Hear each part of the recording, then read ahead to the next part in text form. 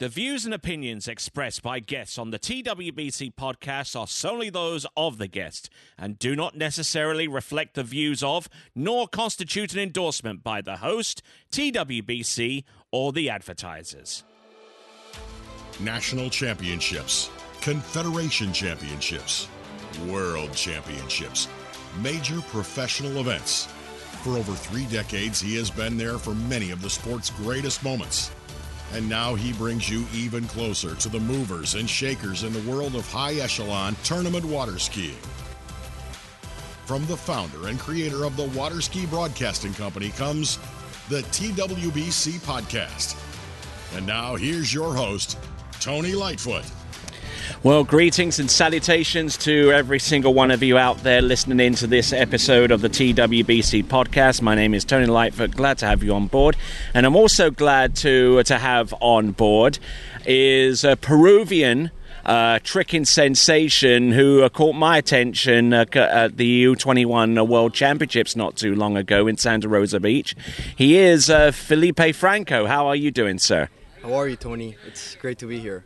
Yes, indeed, and here being the home of international tournament skiing and also the home of the 2021 World Water Ski Championships. So, first time I saw you tricking at the U21 World Championships in Santa Rosa Beach. You performed okay there, but it was very much a game time decision whether you were going to ski in those championships period, wasn't it?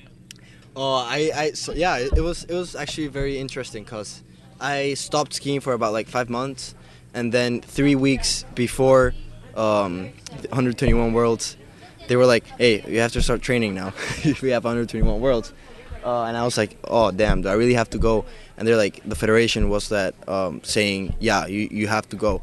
So I procrastinated doing toes for a week. And then I started skiing, actually training hard for it, 2 weeks before. And the day before, actually, I was like, "Hey, should I go or not? Should I practice?" So I didn't even take a practice ride at the lake. I just skied. So it was actually very interesting, and the outcome was very interesting. I wasn't planning on skiing the way I did. It wasn't great, but I mean, it wasn't what I was expecting. So, yeah, it was interesting to see. Pleasantly surprised, or just feeling that you hadn't had more to do to round off those championships?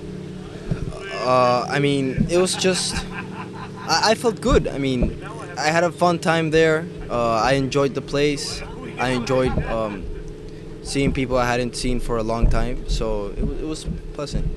Okie dokie. So you're here at ITS International Tournament Skiing, obviously fully expecting to actually compete. You're scheduled to be in Series 1 tricks, which is some pretty high-powered tricking from some of the world's best trickers. Now, thinking who could be on that list, Who would you say represents the greatest threat on that list to those around him? Everybody's a great skier in the Series 1. I don't want to say. I mean, I just don't want to name somebody to say he's the best, but I think that everybody's a very good skier. Series 1, Series 2, and all the series. Every person that's here is a very good skier. Yeah, they're good friends and they ski very well. So I'm gonna have to ski well.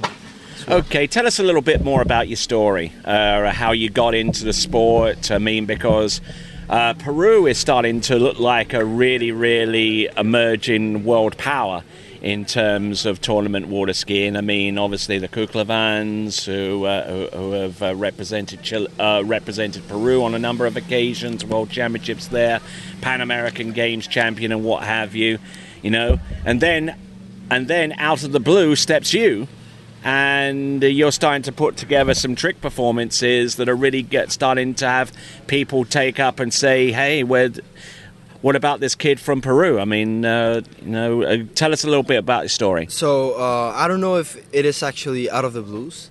Yeah. I started skiing when I was about 9 years old. I got into trick skiing. Really got into trick skiing. I didn't enjoy the other events. I actually did them for a couple years, but I decided I would stick to trick skiing. I've just been training very hard since. I'm gonna tell you the truth. I've been training very hard, really motivated. It's the first time I'm gonna ski at an open World Championships, believe it or not. I was supposed to ski like a couple years ago on Malaysia, and yeah, but I didn't because I had school, so I school's priority. So this is the first time I'm gonna compete in the World Championships, in an open World Championships. So it's gonna be a fun experience. Where is school for you?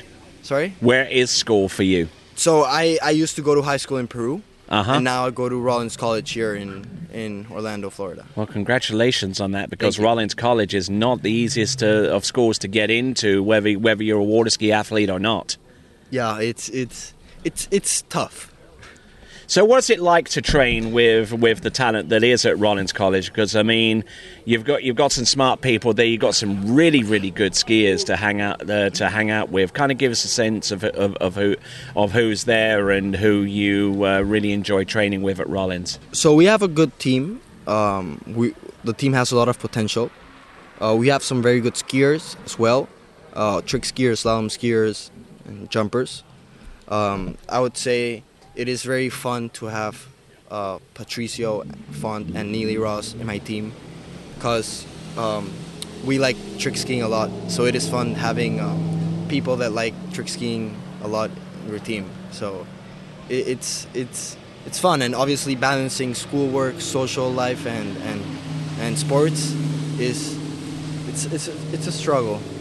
Yeah, sure it can be a struggle, but then the good part of it is being able to ski competitively in the collegiate ranks, and obviously after the World Championships, the focus becomes the collegiate national championships, which will take place in my home state, Louisiana. So you're looking forward to taking a trip down to the Bayou State of Louisiana? I am. I'm actually very excited for it. It's going to be my first collegiate nationals,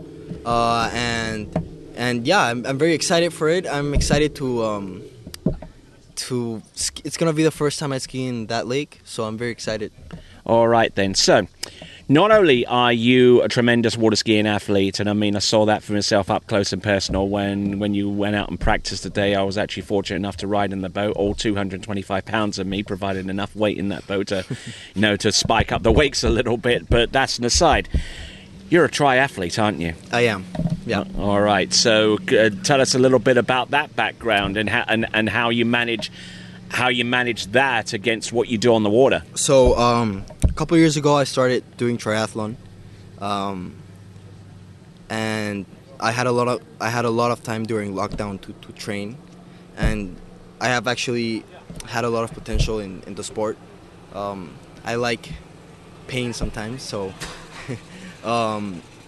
It's a fun sport. It's very painful. I really enjoy it. I do mostly the half Ironman distances, also Olympic distances and sprint distances. And my goal is to qualify for Worlds next year and to get top 5 in my age group. Top 5 in your age group, yeah. Qualify for the World Championships. Any expectations of being in the Olympics? I'm not a very good swimmer, so... oh, seriously? I'm not a very good swimmer, believe it or not. I am a good... I can bike very well and run very well, but swimming is not my thing. I don't know, I'm just not that fast, and I struggle a lot, so... And to be able to compete in the Olympics, you need to get out of the water, like you have to swim as fast as everybody else, or if not, the bike, the cycling peloton would leave you, so you won't be able to get it in a good place. So I still think I need a couple more years to practice my swim, and eventually that'll be something I would really like to do. Now, I spoke with you a little bit earlier on, and I'm guessing that trying to get into the Olympic Games also also depends upon the nation coefficient in terms of qualification, qualifying their athletes into the Olympic Games. Because, I mean, you're almost at the stage where you could potentially be in the Olympic Games, but unfortunately, Peru in itself isn't like a world power in triathlon, so that kind of stops that. But would the next question I have, and I followed a little bit the triathlon in the Olympic Games. The latest development that they had was the mixed triathlon. How do you reckon, having watched that? What did you think to that new development? Oh, I really enjoyed it. I really want to try. I never did, and I really think it's something very cool to try. Yeah, I mean, getting that team dynamic in play as well, because it's very, very important to determine who is the strongest swimmer between the women and the men and everything like that. So you have to play that strategy. We have good triathletes in Peru, but unfortunately, I don't see many of those qualifying for the Olympics. We train together, and we hang out together, and we compete versus each other, and I would like to see. They're very good, but I don't think we all are Olympic level yet.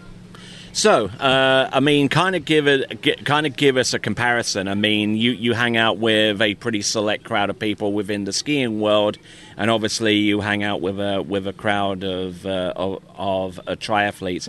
What is the major difference between those two sections within those particular sports? I mean, what kind of stands out at you? I mean, what I like about skiing is that I have a lot of friends that I compete versus a lot of people that are actually my friends, and in triathlon it's alike. You know, that's what I like about both sports. It's not like other sports where you like barely talk to your competitor. You know, here in water skiing we hang out, and in triathlon as well. No, I think water skiing is a little more friendly, and triathlon is a little more cutthroat. Yeah, but yeah. All right then. So, World Championships, first time you're skiing in the worlds. Are you a little bit nervous? Are you just trying to temper down expectations? You know, just try and calm yourself down. I mean, what have been the major points that your coach Thibaut has been drilling into you to try and get you to perform at your very best whenever you go into tricks in Series 1 a little bit later on next week? I have a series of coaches. So one is Ronnie Barton. I don't know if you know Ronnie. Yeah, of course I do. Then Camilo Espinel. Yeah, I know him too. And then Thibaut. So as a team, because we as a team, I think our goal is just my main goal is to have fun, to hang out, be with my friends, have fun. I don't like looking at water skiing as a job. So it's just about having fun and skiing the best you can. Excellent. Okay, we'll round off the webcast here. Thank you very much for being a part of it. But is there anything you'd like to say to your friends and family and to your supporters and everything like that? I'll give you the microphone to give those kind of acknowledgements.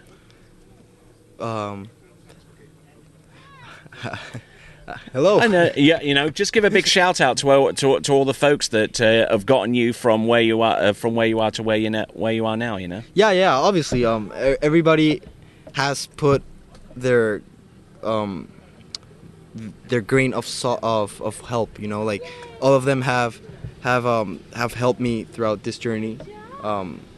Friends, even tournament organizers. You know, like I would like to thank all of the Jack Travers tournament organizers, because it's not easy, you know. It's not easy to throw such a big tournament, and they're doing it, and it's gonna be very good. And yeah, thank them, and thank the guy that's right in front of me, and thank you. Why, thank you very much indeed. That was Felipe Franco. My name is Tony Lightfoot. This is the latest edition of the TWBC Podcast, and until next time, it is ciao for now. Thank you for listening to the TWBC Podcast. Be sure to check out our website at waterskibroadcasting.com.